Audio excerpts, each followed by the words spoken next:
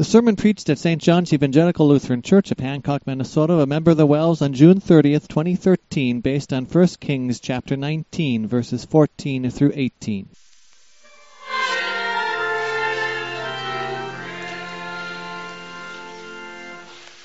Please stand.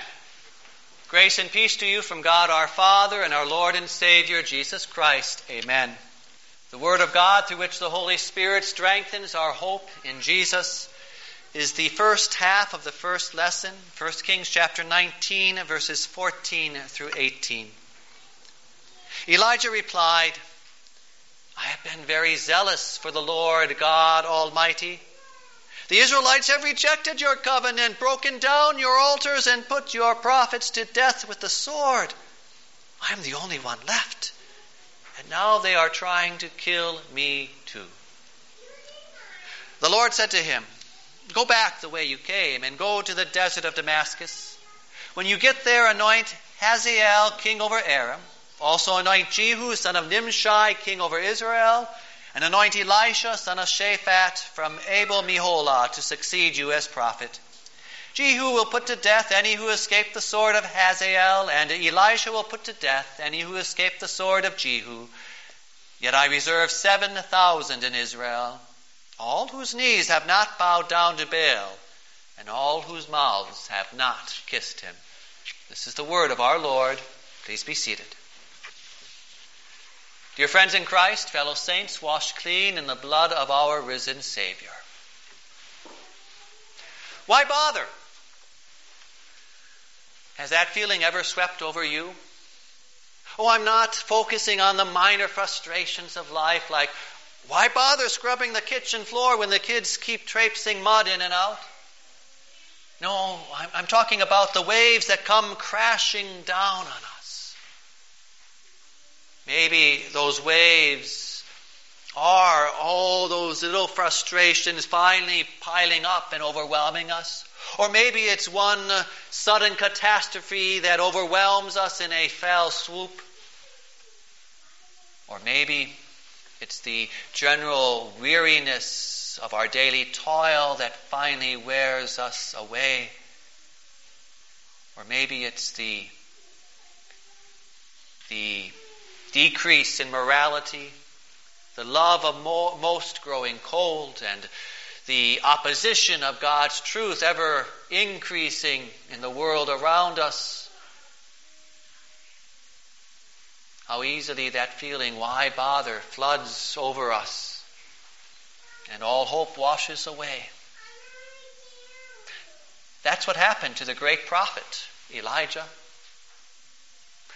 How uplifted he must have been when the Lord sent down fire from heaven in answer to his prayer. You remember how that happened on Mount Carmel as the prophets of Baal prayed to their God and nothing happened.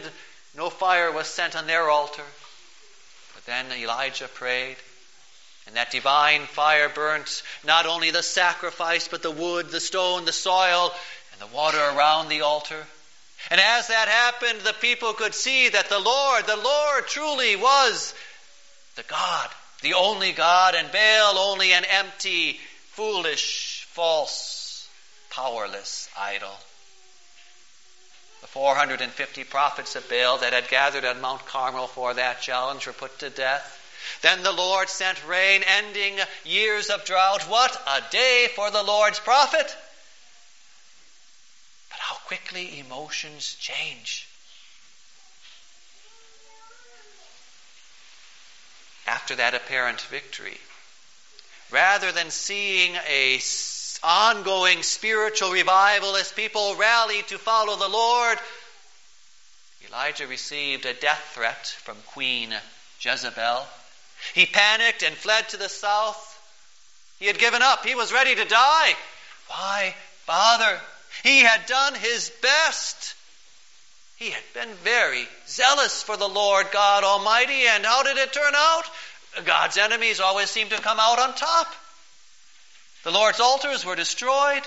His prophets killed. Elijah felt like he was the only one left. All hope was gone. Why bother? The Lord's message to Elijah, dear friends, also lifts up you and me. No matter what kinds of waves are crashing against you, trying to flood your life and overwhelm you, Jesus is your rock and your salvation. He stands firm. In Him alone is our hope. And so, dear friends, our hope is confident that Jesus, our Lord, reigns. That's the theme here this morning. Our hope is confident that our Lord reigns. He governs the nations, that's part one, and He preserves His people, His church, part two. First of all, we see how He governs the nations. And that's what He wanted to teach Elijah, first of all, as well. Let's go back to that day, those days of Elijah the prophet. It appeared as though the godless were in control. Wicked King Ahab and his foreign wife Jezebel were ruling over the northern tribes of Israel. They introduced Baal worship. They persecuted the followers of the Lord. It appeared that the godless were in control.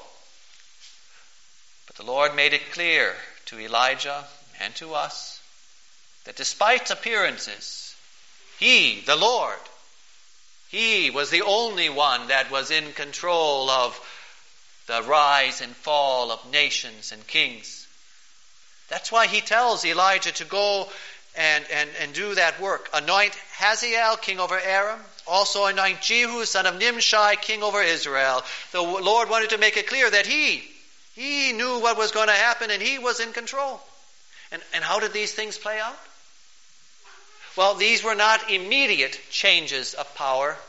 In fact, these men did not become king until after Elijah was taken up to heaven. But the Lord wanted to make it known to Elijah that the Lord knew the future and He was in control. So often, our emotions are caught up in the ups and downs of the moment. We forget that the Lord is in the driver's seat. And we get caught up in our emotions. But that is a good thing, though, that the Lord is the one driving, isn't it? It's a good thing that we are not in that driver's seat, that we are not the ones in control. For so often we'd focus on that bug smashed on the windshield rather than on the bridge out up ahead. And so the Lord shows us that He knows the future. He sees not only that bug on the windshield, He sees all of life, past, present, and future. He knows which governments rise and fall, which nations come and go, as well as knowing every detail of our life. So be confident, dear friends, be confident that the Lord knows. Despite what the politics and power games are played out by the nations and leaders of this world still today, the Lord is the one who reigns. He not only sees and knows, He's in control. Our hope is confident because our Lord reigns. He governs the nations. And that's what we see play out in the days of Elijah and afterwards. Aram, which today would be modern-day Syria, was a perennial enemy of Israel. When its king Ben-Hadad became sick, his aide Hazael took a thick cloth, soaked it in water, and covered Ben-Hadad's face with it as he lay helpless in bed, smothering him. And so with Ben-Hadad dead, Hazael grabbed the throne of Aram, just as the Lord had worked out.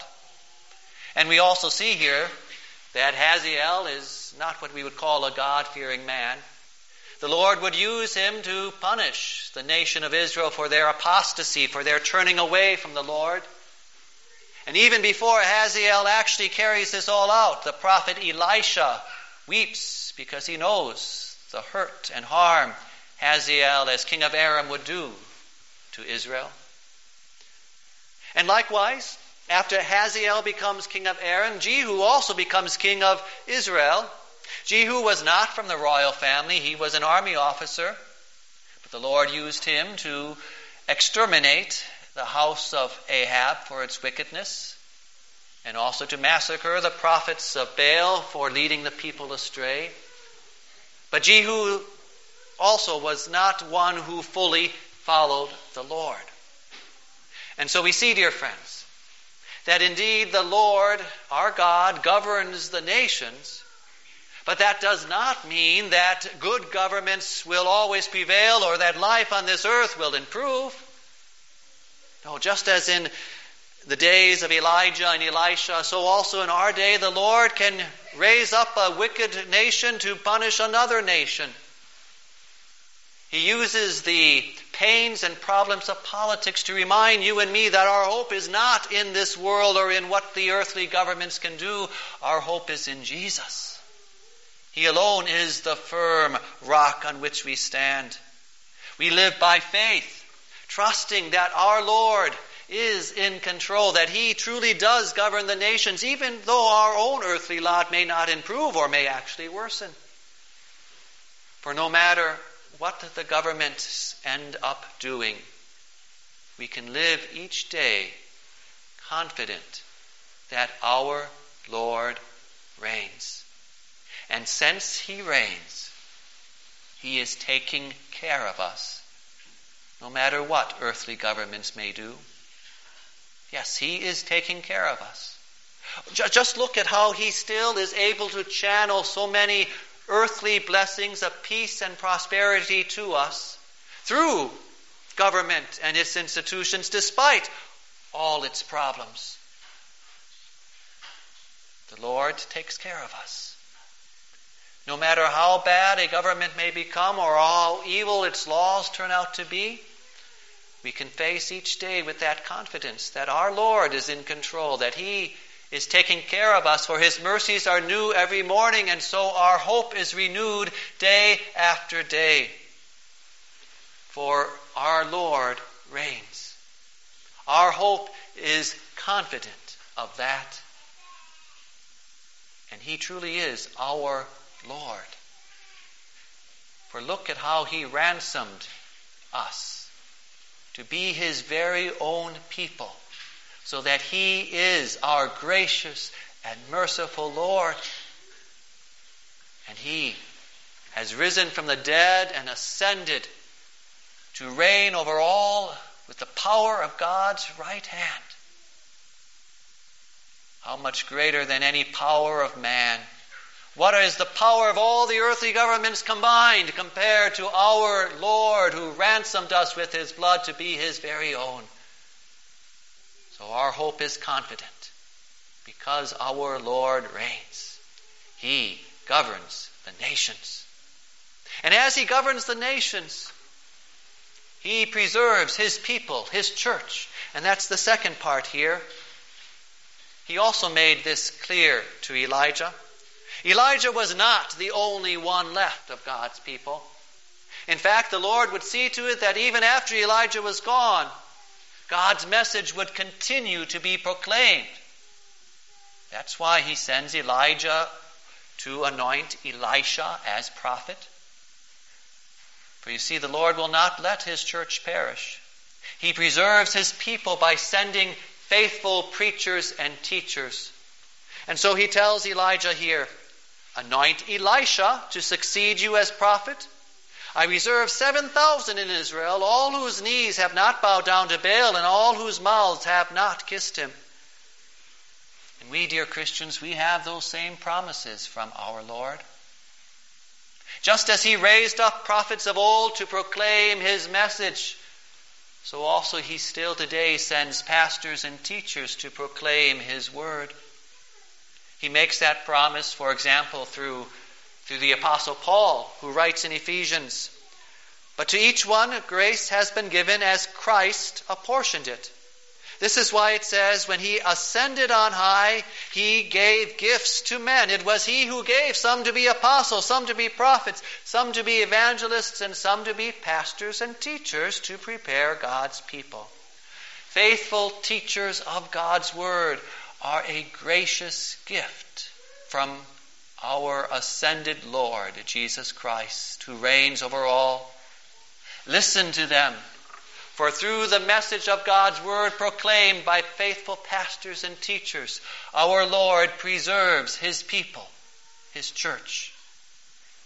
Yes, even though we may feel like a little flock harassed on every side, our Lord will not let His church perish.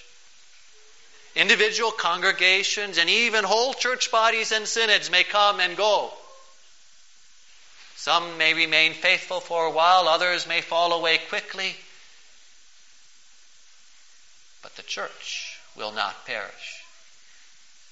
For you see, somewhere on this earth there will always be God's faithful people gathered around His Word and sacraments.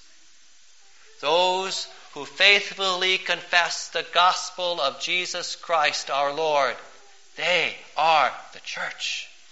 They no longer bow down to the ways of this world and kiss the world's empty promises of happiness and wealth.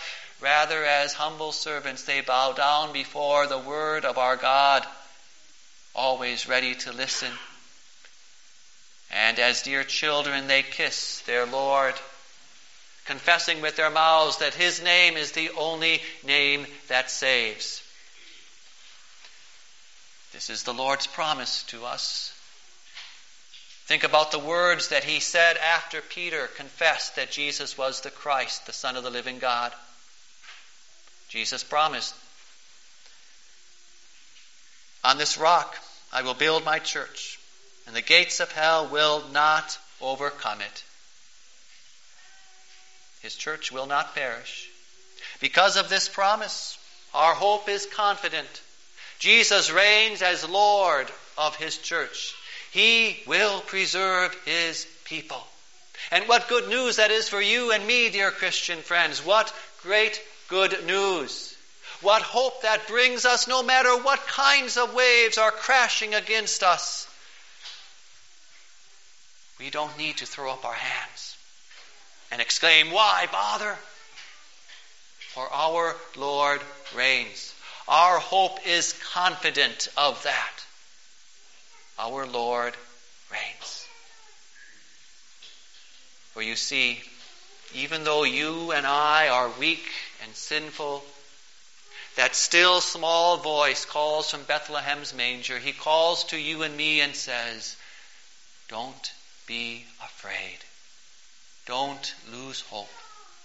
I, your Savior, have come into your sin-filled world to reconcile you to God, bringing you peace. I am the light of hope that shines in your darkness. I am the solid rock in your storm.